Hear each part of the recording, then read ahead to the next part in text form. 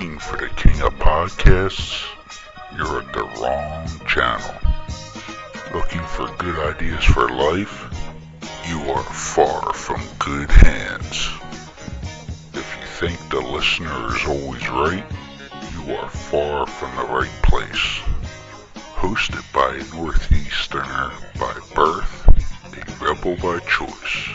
If you want a host that floats between love and madness, then play on and listen to Crazy Train Radio.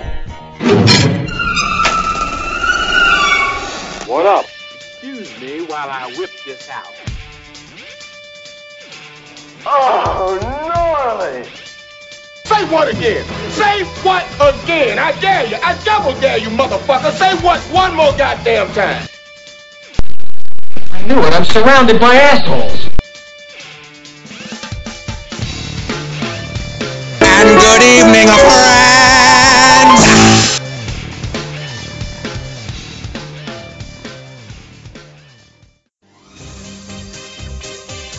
Hey, this is Zach Galligan, and you are listening to Crazy Train Radio.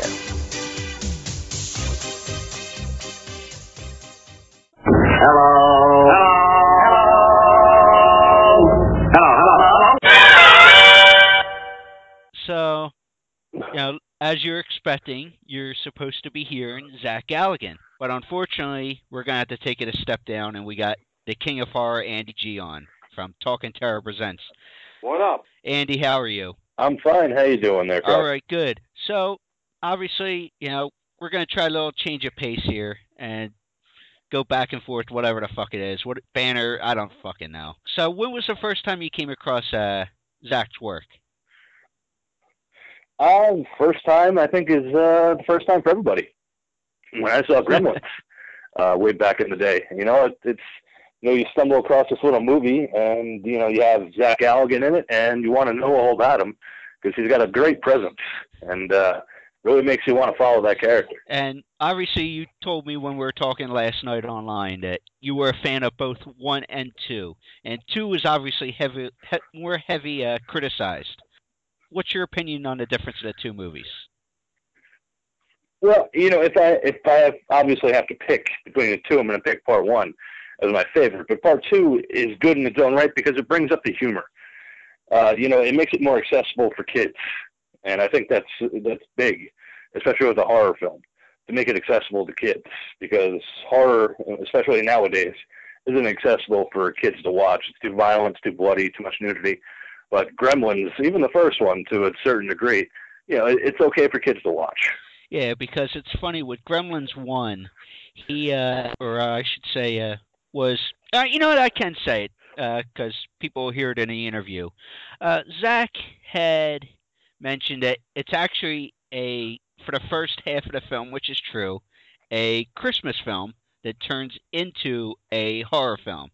It's almost like not that he thinks it was done purposefully, but it was almost like a bait and switch. People would take their kids, let's go see Gremlins, because it came out around Christmas time and all that. But yet, right. Things change halfway through the movie there. And I don't think I'm speaking out of school there, because we're, almost 31 years out of it since the movie's been released, but... yeah, exactly. Well, obviously, I think being the horror guru that you are, most people would get a kick out of Zach being in Hatchet 3 as well. So, how cool was that for you to see? Because there was obviously, and you'll hear it in the interview as well, a lull in Zach's career, which you'll hear him talk about as well.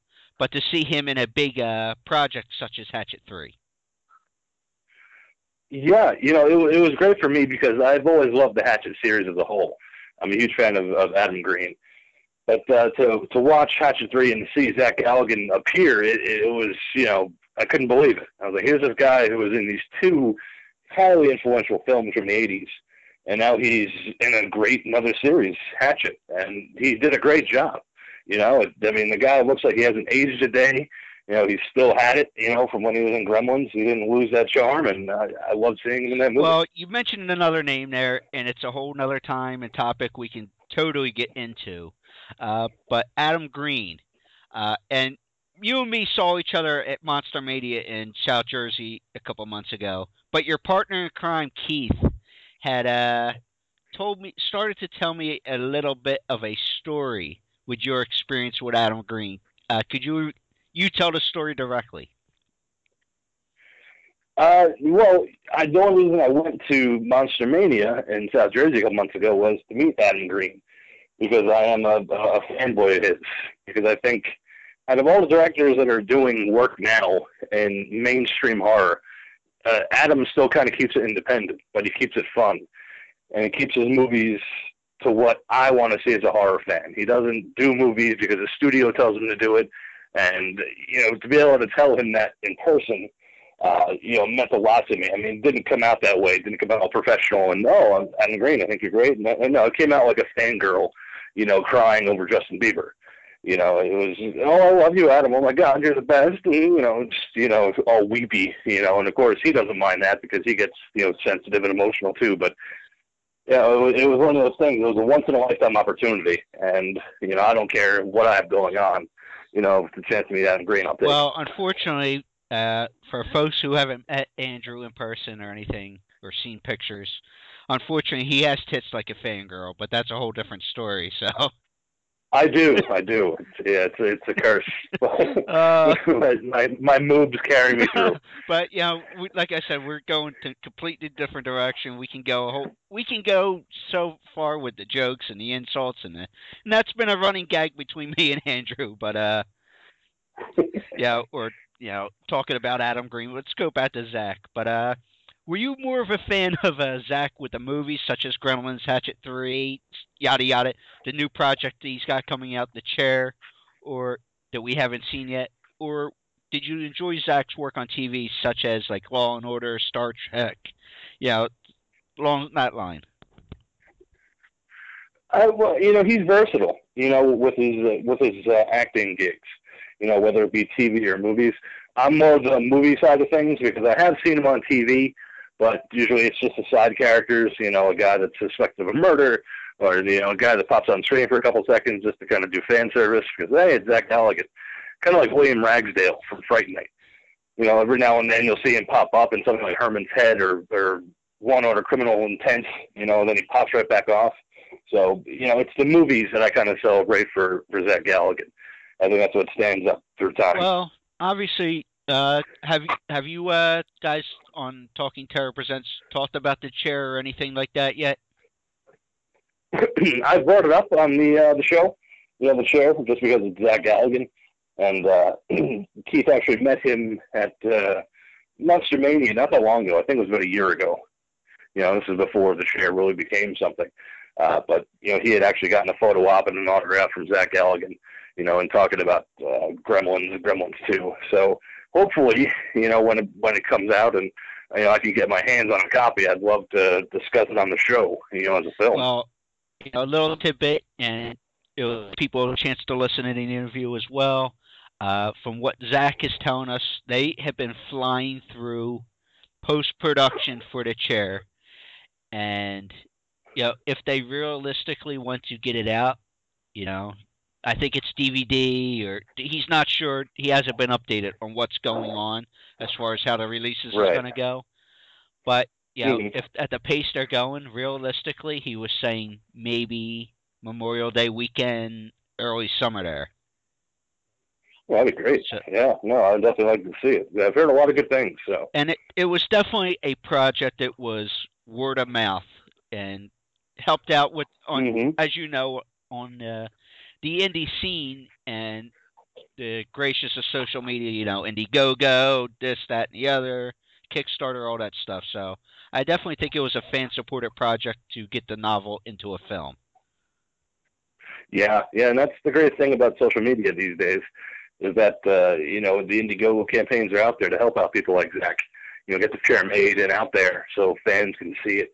I've always supported the aspect of filmmaking when you go to Indiegogo. Yeah, so, and he always, and one last thing about The Chair before we get into your social media, he mentioned how much fun it was to work with Roddy Piper, which is always an interesting character because I know you're a wrestling fan as well. Oh yeah, yeah. But then again, anything probably beats Hell Comes to Frogtown, but that's a whole different ballgame. Yeah, yeah, definitely is. But speaking of social media, before we jump into the interview, Talking Terror Presents. How can I get a hold of you guys? What's the 411 on that? Well, if you go on to Facebook, you can find us on there, Talking Terror Presents. We're also on blogtalkradio.com. We have an archive of all of our episodes. We're up to 81 episodes now, I believe. So if you go on to blogtalkradio.com, you can access our archives and check out what we have to offer. We are live every Sunday from 6 p.m. to 8 p.m. Eastern Standard Time. I believe we're also on Twitter and Instagram and all that other stuff. So you can go ahead and check us out there. Yeah, especially that Twitter box seems to be very popular. I'm finally deciding to use the Twitter. Yeah, it was bad enough I couldn't spell beforehand. Now I got to cram everything into 140 characters, fuckers. I know. Yeah, I know. That's the big thing. 140 characters or less. So, come on, That's too much to say. Yeah, then again, I could be trying to put tweets out like Chris Humphries about Bruce Jenner, but that's a whole different, I won't go there as well. Well, yeah, I mean, that's a horror movie all in and of itself. Yeah, so. I smell 100th episode for Talking Terror, the Bruce Jenner movie. Yeah, that'll be our 100th episode. We'll do the Bruce Jenner documentary. My transition. Well, speaking of moves and transitions, let's go to the interview. That's what I'm talking about. The screams that come from beyond that door. It's like nothing I ever heard.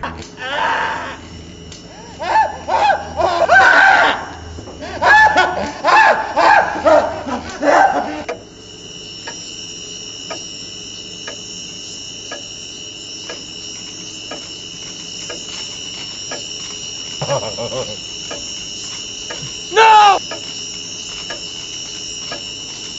You're mine!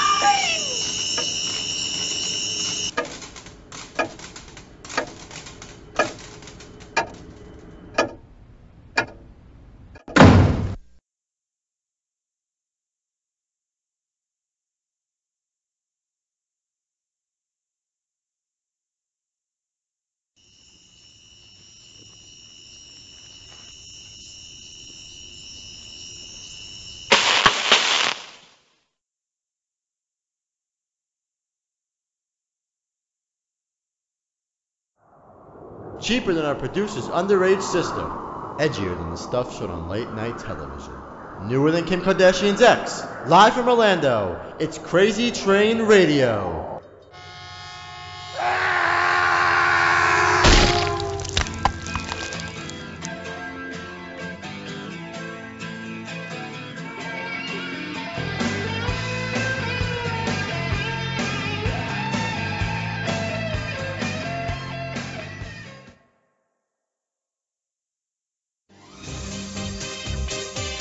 Hey, this is Zach Galligan, and you are listening to Crazy Train Radio.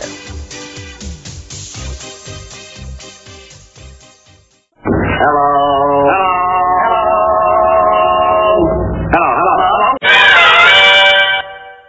So, as you're expecting, you're supposed to be hearing Zach Galligan. But unfortunately, we're going to have to take it a step down, and we got the King of Horror, Andy G, on from Talking Terror Presents. What up? Andy, how are you? I'm fine. How you doing there, Carl? All right, good. So, obviously, we're going to try a little change of pace here and go back and forth, whatever the fuck it is. What banner, I don't fucking know. So, when was the first time you came across Zach's work? First time, I think, is the first time for everybody. When I saw Gremlins way back in the day. It's you stumble across this little movie, and, you have Zach Galligan in it, and you want to know all about him, because he's got a great presence, and really makes you want to follow that character. And obviously, you told me when we were talking last night online that you were a fan of both 1 and 2, and 2 was obviously more heavy criticized. What's your opinion on the difference of the two movies?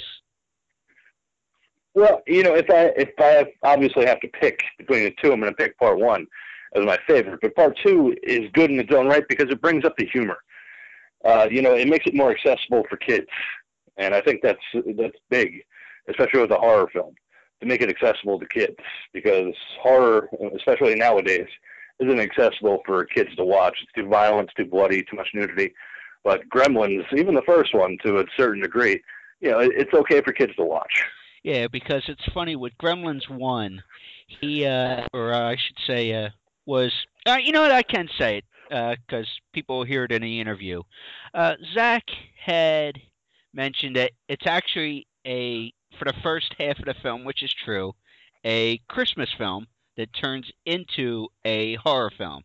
It's almost like not that he thinks it was done purposefully, but it was almost like a bait and switch. People would take their kids, oh, let's go see Gremlins, because it came out around Christmas time and all that. But yet, right. Things change halfway through the movie there. And I don't think I'm speaking out of school there, because we're, almost 31 years out of it since the movie's been released, but... yeah, exactly. Well, obviously, I think being the horror guru that you are, most people would get a kick out of Zach being in Hatchet 3 as well. So, how cool was that for you to see? Because there was, obviously, and you'll hear it in the interview as well, a lull in Zach's career, which you'll hear him talk about as well. But to see him in a big project such as Hatchet 3. Yeah, it was great for me because I've always loved the Hatchet series as a whole. I'm a huge fan of Adam Green. But to watch Hatchet 3 and see Zach Galligan appear, it was, I couldn't believe it. I was like, here's this guy who was in these two highly influential films from the 80s, and now he's in another series, Hatchet, and he did a great job. The guy looks like he hasn't aged a day. He still had it, from when he was in Gremlins. He didn't lose that charm, and I love seeing him in that movie. Well, you mentioned another name there, and it's a whole other time and topic we can totally get into. But Adam Green, and you and me saw each other at Monster Mania in South Jersey a couple months ago. But your partner in crime, Keith, had started to tell me a little bit of a story with your experience with Adam Green. Could you tell the story directly? Well, the only reason I went to Monster Mania in South Jersey a couple months ago was to meet Adam Green, because I am a fanboy of his. Because I think out of all the directors that are doing work now in mainstream horror, Adam still kind of keeps it independent, but he keeps it fun. And he keeps his movies to what I want to see as a horror fan. He doesn't do movies because the studio tells him to do it. And, to be able to tell him that in person, meant a lot to me. I mean, it didn't come out that way. It didn't come out all professional and, I'm Adam Green, I think you're great. And no, it came out like a fangirl, crying over Justin Bieber.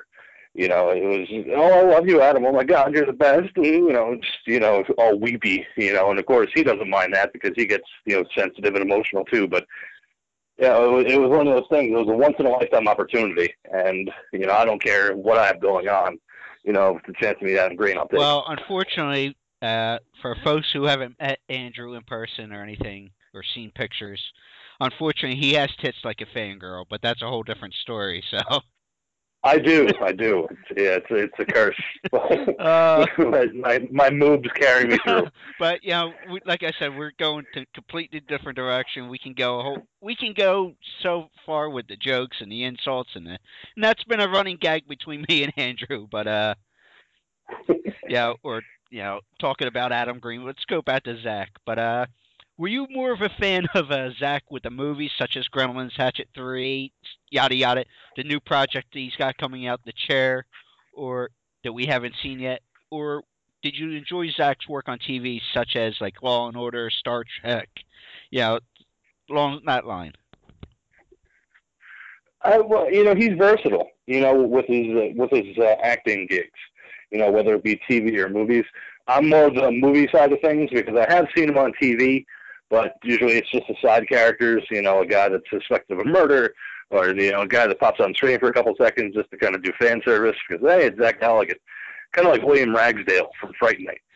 Every now and then you'll see him pop up in something like Herman's Head or Law & Order Criminal Intent, and then he pops right back off. So, it's the movies that I kind of celebrate for Zach Galligan. I think that's what stands up through time. Well, obviously, Have you guys on Talking Terror Presents talked about the chair or anything like that yet? I brought it up on the show, the chair, just because it's Zach Galligan, and Keith actually met him at Monster Mania not that long ago. I think it was about a year ago. This is before the chair really became something. But he had actually gotten a photo op and an autograph from Zach Galligan, and talking about Gremlins and Gremlins 2. So hopefully, when it comes out and I can get my hands on a copy, I'd love to discuss it on the show, as a film. Well, a little tidbit, and people have a chance to listen to the interview as well. From what Zach is telling us, they have been flying through post-production for the chair, and if they realistically want to get it out, I think it's DVD, or he's not sure. He hasn't been updated on what's going on as far as how the releases is going to go. But if at the pace they're going, realistically, he was saying maybe Memorial Day weekend, early summer there. Well, that'd be great. So, I'd definitely like to see it. I've heard a lot of good things. So, and it was definitely a project that was word of mouth and helped out with as you know, on the indie scene and the gracious of social media. Indiegogo, this, that, and the other, Kickstarter, all that stuff. So I definitely think it was a fan-supported project to get the novel into a film. Yeah, and that's the great thing about social media these days, is that, the Indiegogo campaigns are out there to help out people like Zach, get the chair made and out there so fans can see it. I've always supported the aspect of filmmaking when you go to Indiegogo. Yeah, so, and he always, and one last thing about the chair before we get into your social media, he mentioned how much fun it was to work with Roddy Piper, which is always always an interesting character, because I know you're a wrestling fan as well.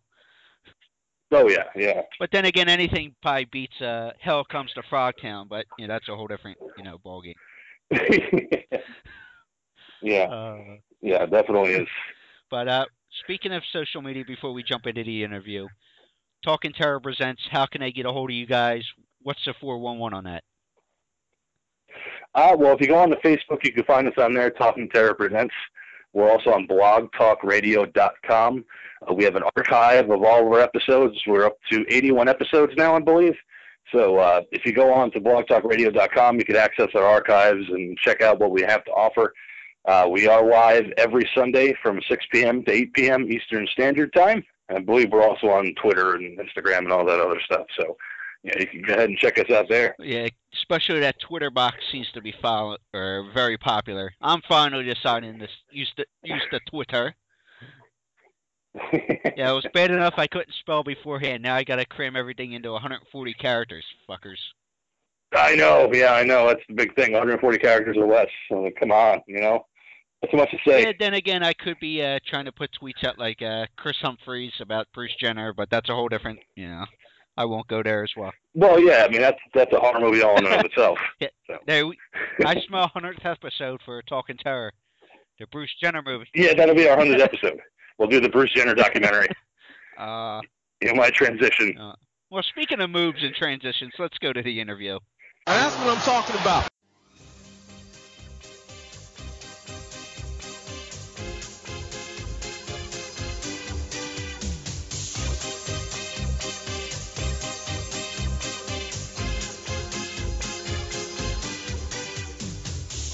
Hey, folks, while he's promoting an upcoming film that is due to come out shortly called The Chair, which is based off a novel, his character was Officer Riley. Zach Galligan, how are you, sir? I am doing just fine, thank you. Well, I guess I should start out with this before we get into the movie and the other obvious questions that people would want to know from Zach. I told Zach this yesterday through text when we've been back and forth trying to get everything scheduled, and life happens. But the one thing I found most interesting was that when I made an announcement on social media, some of the females who were old enough to remember Zach in Gremlins were like, I don't know if you call it ape shit or just like they were super excited that was going to be talking to you. What kind of reaction do you normally get when you meet fans who either they realize who you are if they come across on the street or at conventions or whatever the case may be? Well, I mean, I would say that the reactions really vary from person to.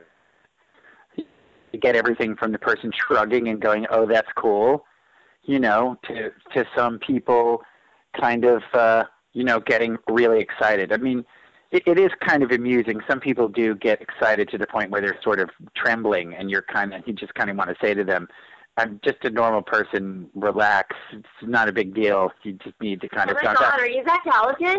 Oh my God, can I have your autograph? Oh my God. Oh my God. That's my roommate in the back. Oh my God. She's just ragging on me. Hey, it's perfect entertainment there. Yeah.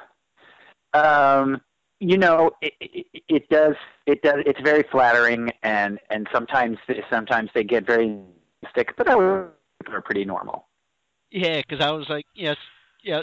I was surprised to see a Facebook group dedicated to you, all about Zach Galligan, and that one of my posts was shared within the group, and because there was a Twitter follower, which, by the way, it's ZWG Man for those who want to follow Zach on Twitter. She shared it in the group, and that was one of the people that kind of was going down the line there. And I'm like, and this is what I told you yesterday through text. It's, what the hell? Should I let Zach know we need to get him in witness protection or something? No, I know who that is. That's just Diane. She's cool. Let's just say she's an enthusiastic Twitter supporter. Yeah. And she'll be very happy to hear herself mentioned on this podcast. Yeah, I did tell her we were going to at least say hello. So, D, you owe me $20 for saying that. There you go, D.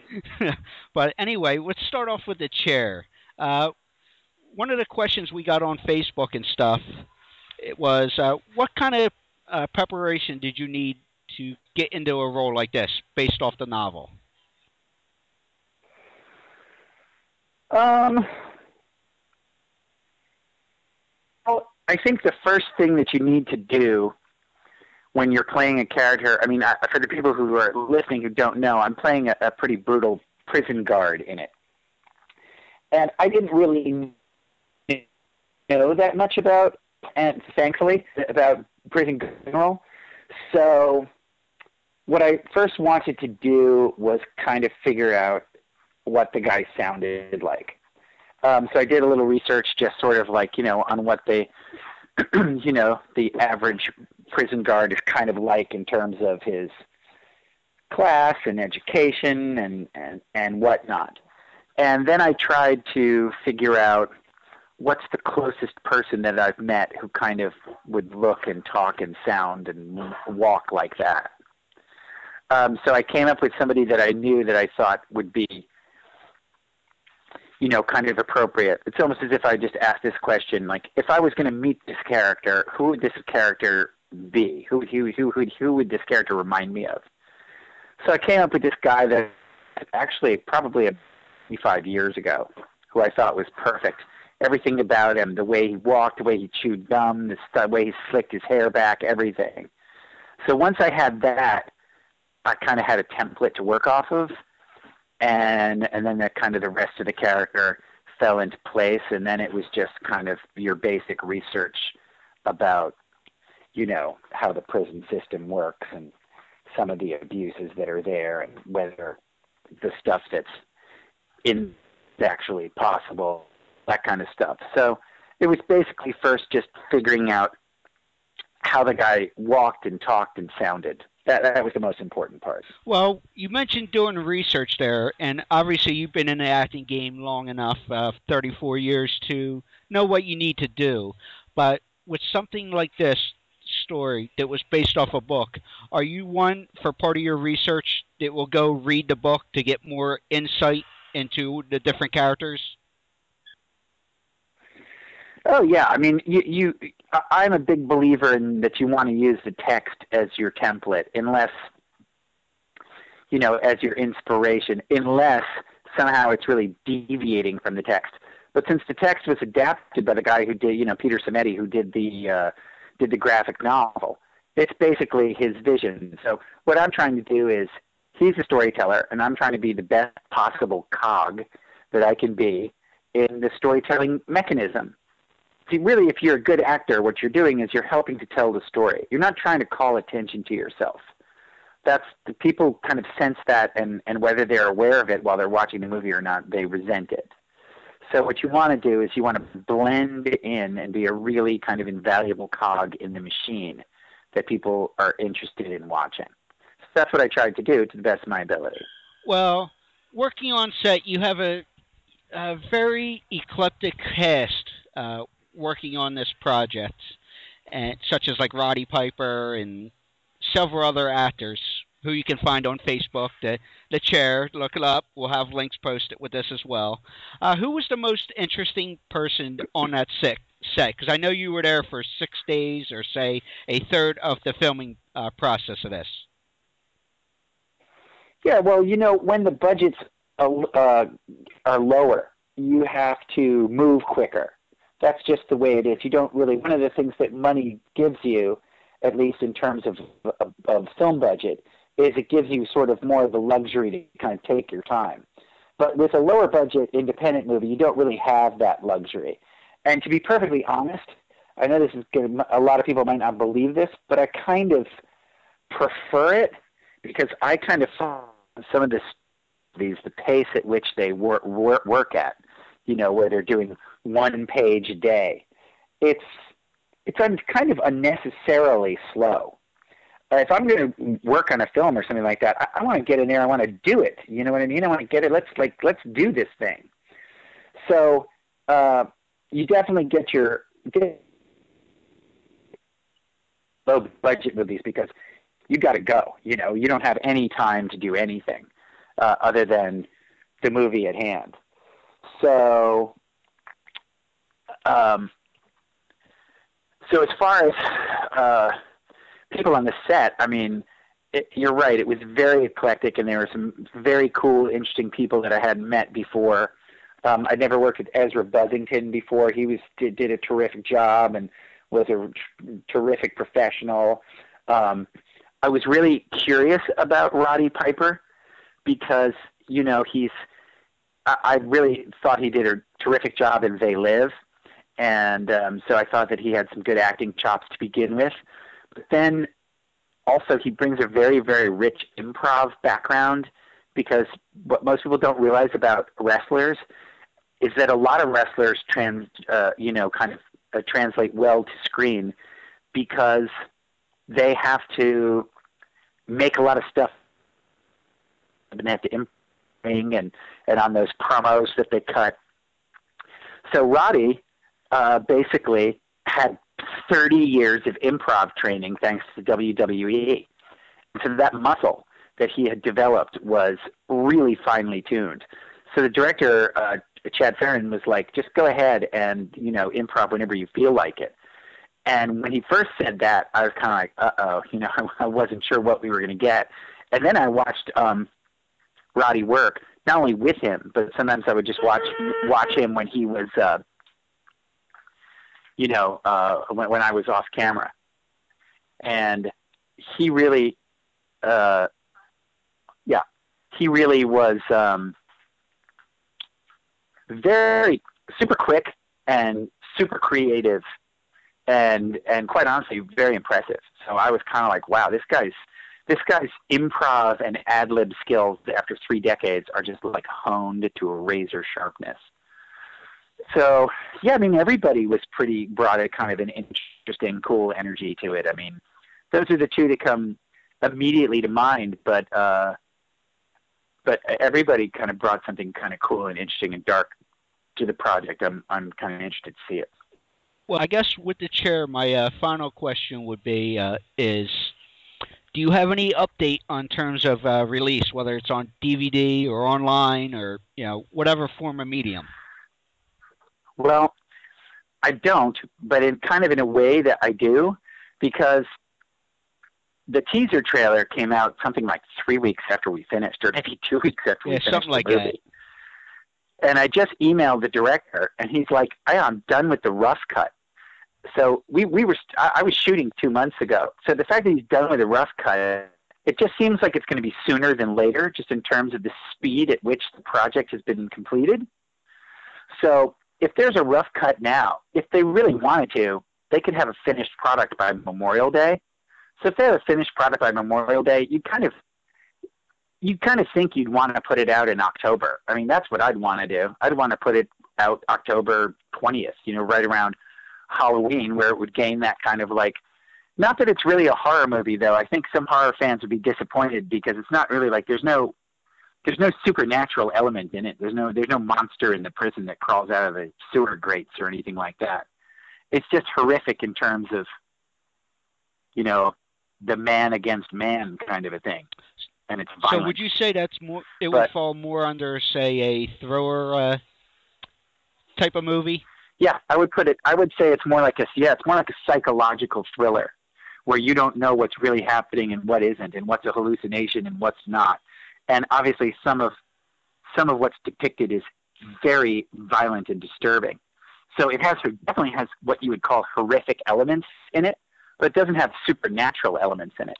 Although there's certainly a fair amount of gore. Yeah, because I was also, and we don't want to go into specific detail because of how, and I'm not afraid to say, fucked up be the topic. But I heard you recently speak. Doing my research, you were speaking, I guess, with somebody associated with the film, and you were talking about a specific scene in the movie, which was a rape scene or something. Yeah. So, that right there should just tell you what kind of psychological thriller we're getting into. So. Well, the other thing, too, is, most people go, oh, prison, whatever. But, the reality is, if you really take a good, cold, hard look at what prison in America or around the world is like, it's the worst possible place that you can be. I mean, there are rules, but in ways there aren't rules. Everyone circumvents the rules. The guards are just as bad as the prisoners sometimes. There's abuses everywhere. You have the worst people on the planet all locked up together. I mean, it's a nightmare. Yeah, and if you think about it, what you were saying there as well, Zach, is, and hell, they have TV shows here in America for it, where it's called Lockup and stuff, where you got like your set of rules coming down from like the warden and the guards and all that. Then you have like that subculture of rules within the prisoners, where they look at, okay, you can commit murder or robbery over here, you're all right, but if you do other crimes, you're looked really down upon. So. Yep.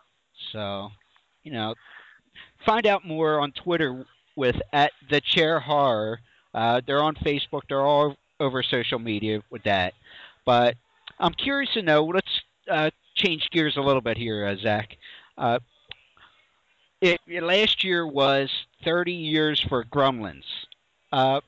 Where's the relevance looking back 30 years? Is it a classic? Where do you think it stands at this point in time? Well, it's not really for me to say because I'm part of it, But, I mean, I'll tell you what it seems like to me. What people tell me is that it's basically, I hear phrases. People ask me, how does it feel to be like a part of American pop culture? Like that's the way some people feel about it. So that's an amazing feeling, People call it a classic. People use things like the legendary 1984 horror film or horror comedy, whatever. So its reputation seems to be pretty set, as a classic from that decade, which is just, it's really kind of thrilling. I know it would seem strange that, like, how could something be thrilling 30 years later? But to see the place that it's kind of, taken in, I don't know if it's so much like snobby film culture, although I think it's actually surprisingly respected in snobby film culture, even though it's kind of a silly movie about puppets. But it's Joe Dante's a very clever guy, and it's very cleverly done, and almost perfectly executed, at least as far as the direction and the editing are concerned. And I think the acting is kind of underrated in it too. I think there are a lot of nice performances in it from Polly Holliday and Hoyt Axton and Frances Lee McCain, who plays my mom. I think Phoebe's very good. Corey Feldman's very good. I mean, it's got Dick Miller. It's got a lot of good performances. But in terms of pop culture, I think people who are pop culture junkies think that it's just like, you know, one of the 5 or 6 seminal pop culture movies of the 80s, along with Back to the Future and Ghostbusters and The Goonies and, you know, all the stuff that people grew up on. Yeah, it ranks right up there. It's right up there. And probably the thing I hear the most that makes me smile the most and probably makes me the most happiness, gives me the most happiness is when someone comes up to me and they say, I just want you to know right now, you are essentially my childhood. Well, you know, and that's just like, because when you're 20 at the time, you don't realize about the generation 10, 15 years, 20 years below you that you're impacting so strongly. Or if you do, you don't really care about whether or not you're making an impact on 5-year-olds. It's only until the 5-year-olds grow up and become 35-year-olds that you can be like, wow, I really kind of, you know, helped to have an impact on an entire generation, like 10 million people that grew up watching this movie over and over again. And now that it's kind of like morphed into a Christmas movie, you know, I have parents come up and they go, yeah, we got her started on it too. And there's a little 7-year-old with a Gizmo doll in her hand, and you go, it's the gift that keeps on giving. Yeah, because I would actually fall under that generation because I was born in '84 there, but you know, I don't know that I can recall, maybe 3-4 years old first starting to watch it, and yeah, definitely, I would think you were part of an influence of that generation. But it's also interesting if you look from a technical standpoint with that movie. Excuse me, that you've talked about countless times where with Gizmo, you did a lot of improvisation or improv, and you had all kinds of wires going up and down your arms and your legs and just everything with to work Gizmo for the electronics. Yep, sure. So, what do you like having physical effects like that when you work on a project where it has to be done right there on set? Or do you prefer seeing things with a CGI effect, say, like when you did Hatchet 3? Well, Hatchet 3 actually was like Gremlins. It was practical effects. Everything that you see there is right in front of you. So there actually was no CGI because Adam Green, who did the Hatchet series, he is a big, big fan of practical effects. And I wouldn't say he hates CGI, but he certainly prefers practical effects on the whole. So yeah, I mean I felt right at home with the Hatchet movies. That was great to kind of revisit those effects again. Well, do you think back to Gremlins for a second there?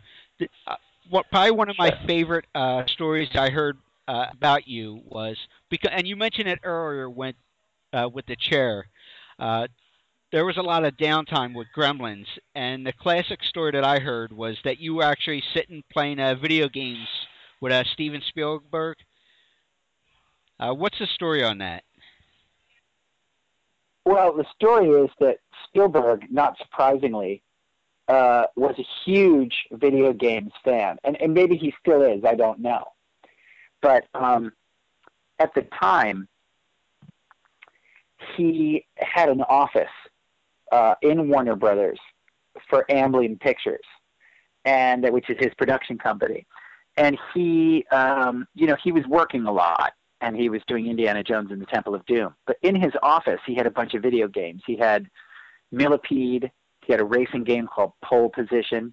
He had a game called Food Fight that I fell in love with burgers and bananas at each other, and it was kind of ridiculous. You know, we're talking 1983 stand-up video arcade games like Robotron and Defender and whatnot. And so whenever there was a big delay, which was often on Gremlins, I would work in his office in video games. Well, and so one time I went over there, and he was there. And he was like, you want to play in pole position? And so I started playing in pole position, thinking because I was young that I would kill him, and he just killed me. Hell. Well, you know, it's interesting because obviously, like you referenced Indiana Jones and different things, Jaws and things that he'd done, and was already a pretty established person in the Hollywood and film game. But something I find interesting, and maybe you can tell me if it had killed your momentum a little bit, as far as your acting career for a while there, was that after Gremlins comes out, it's a real success. You know, people are loving it. Your folks had said to you, hey man, we want you to go get a real job, so we think you should go to school. Did that going back to New York kill you at all to go to Columbia, even though you're probably grateful now for having a degree? Yeah, I would think that probably, like, if I had to do it again, I would not have made that choice. I would have probably stayed in L.A. and struck more while the iron was hot. But, you know, the problem was that nobody in my family had any show business experience. So I didn't have the benefit of, like, you know, having Clint Eastwood be my dad and go, hey, Dad, what should I do about this? You know what I mean? Like, nobody in my family had any idea what to do. So we were just operating by kind of old school ideas of, you know, you should get a degree and you should do this. I mean, what someone should have said is, what are you, out of your mind? You got a huge movie here and you can come back and get your degree anytime you want. You got to strike while the iron is hot. But of course, nobody told me that because nobody knew it at the time. You know, how did anyone know that? Nobody in my family was in show business. So yeah, I think that probably hurt my momentum, you know. But you can't really use that as an excuse because I've had decades, you know, to try and revive it. But the fact of the matter is, you do kind of only get that one window when everyone's like, so is he going to do it? Is he not going to do it? And then if you don't really follow it up with something super impressive. I mean, I actually thought I did follow it up with something super impressive, and that was the Molly Ringwald suicide movie that I did called Surviving, that put me on the cover of People magazine. And what I didn't realize at the time was that television in 1985 was kind of considered like second grade and second tier level. It was kind of like the B team. So it was kind of like, oh, we thought he was a movie star. Now he's doing TV. TV is God. Yeah, but let's fast forward though to this time, because you say that. Look at shows on Fox and different channels. How many guys or gals who have made their bones in, say, movies, like a Kevin Bacon or something, are doing TV shows now. So I think that mentality has changed somewhat. Oh my God, it's completely changed. That's what I'm saying. But what I'm saying is, at the time, in 1985, people were like, oh God, TV, really? Like I said, now everyone says TV is God, you know, and they think it's the best thing ever. But that's not the way it was. If you were doing TV, you were sort of considered, well, I guess you couldn't get movies then. But now it's different, and there's really only one real reason why it's different, and I think most people don't know the reason, but as an actor I can tell you why. Most people are doing TV for one major reason. They can say the scripts are better, and you can argue about whether or not the scripts are better, but there's way more money in television now than there is in film. If you want to make a really good living and get rich, you do a TV series. If people could get rich doing movies now, they would, but it's almost impossible to unless you're one of the top 10 stars on the planet. But if you're on a TV show, you're filthy, you're rolling in it. Yeah. So it's much more a financial thing than anything else. Oh, well, yeah, I guess with sponsorships, and then you got like the different subscription-based channels, you know, Netflix and HBO and this, that. You know, there's 500 of them if you really look into it. So, yeah, you could see the money being there. But you've actually done TV. I got a couple more and we'll let you go because we were telling you only 20 minutes. But you've done both TV work and film. You've done like Law and Order, Seventh Heaven, and you know, different shows like that. Do you have a preference in the medium you do, whether it's TV, film, or even stage work since you're based in New York?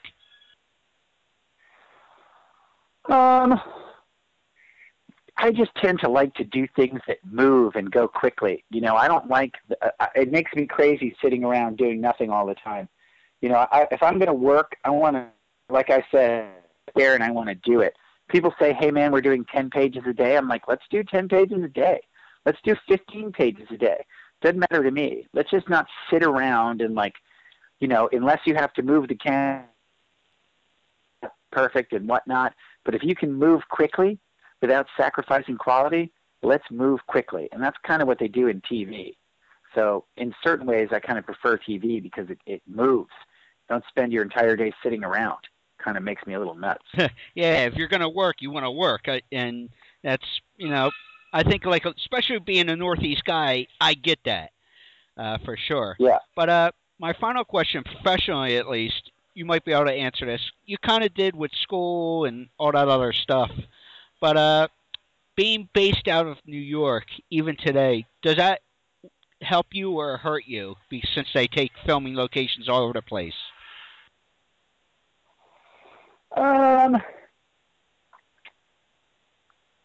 Well, I think, you know, I think it's undeniable that there's a lot more casting that happens in Los Angeles than happens in New York. So I think in New York, you know, you do kind of miss some of the opportunities. There are probably more opportunities in LA than there are here in New York. I don't really think you can argue that. But the problem is when I live in LA, or at least when I did for 15 years, I went a little nuts because there's really not that much stuff to do out in LA. I don't particularly find it that interesting. So maybe it's changed. I don't know. I mean, I've been out there fairly recently. It seems like it's pretty much the same, but I just kind of need a little bit more stimulation if I'm going to live somewhere all year round. Well, you know, speaking of that, do you think because of the hustle bustle of New York and everything else, that you could kind of sneak in quietly when you're on your private time or personal time, where in LA you have, especially, you notice, like TMZ and this one and that one, you know, always putting stuff out there for the public to view that you may not want to be seen? Well, I think you're certainly more scrutinized in LA, you know, but I mean, I don't think TMZ is going to bother me because I'm not on a hit TV show. Maybe if it was on a hit TV show, TMZ would be all over me and it would be a nightmare, but I don't really foresee that happening right now, you know. But yeah, I probably have a difficult time getting TMZ to even. Yeah, you know what? So. Yeah, you know what? You've obviously done something right because you've been in the game for as long as you have and have made a living. So you've obviously over time done something right. But the movie is called The Chair. Keep attention on social media for sure. We're going to keep plugging it away because this is an interesting movie and everything else. Zach, thank you so much. Thank you. I appreciate it. Hey, you still there? Hey, Zach? Like tailgating, stock car racing, and the blues, Yuengling is purely American. Like neighborhood hardware stores and local diners, Yuengling is a family business. And just like talking football, politics, or beer, Yuengling is no nonsense. Yuengling is like a lot of things, but our lager is unlike anything else. It's a true American lager, purely independent in a way that's hard to find these days. In a way that's avoided every superficial fad and fancy distraction that doesn't have to do with making great beer. Maybe that's what's made Yuengling Lager kind of an icon. It's no frills, no shortcuts. Beer that's all about the beer. Refreshing, isn't it? It says something about Yuengling and the people who drink it. Ask for it on tap or in bottles wherever you go. And get a taste for yourself of an American original. Think about it. We've survived for 185 years by making darn good beer. Yuengling Lager, from America's oldest brewery. DG Yuengling & Son, Pottsville, Pennsylvania. Please enjoy responsibly. Do you enjoy murder, madness, and mayhem? Then find it with the King of Horror, Andy G, and the Madcap Guru Geek Keith on Talking Terror Presents on blogtalkradio.com and iTunes. Talking Terror Presents, where no film is too good or too bad. Stay scared.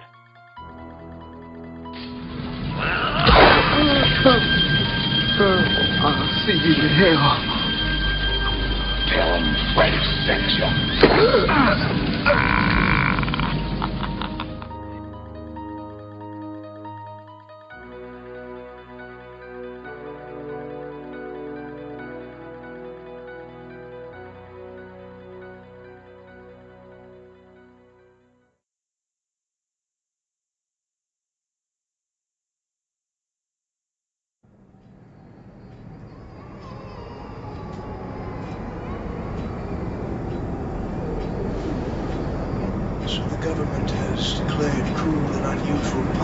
uncivilized.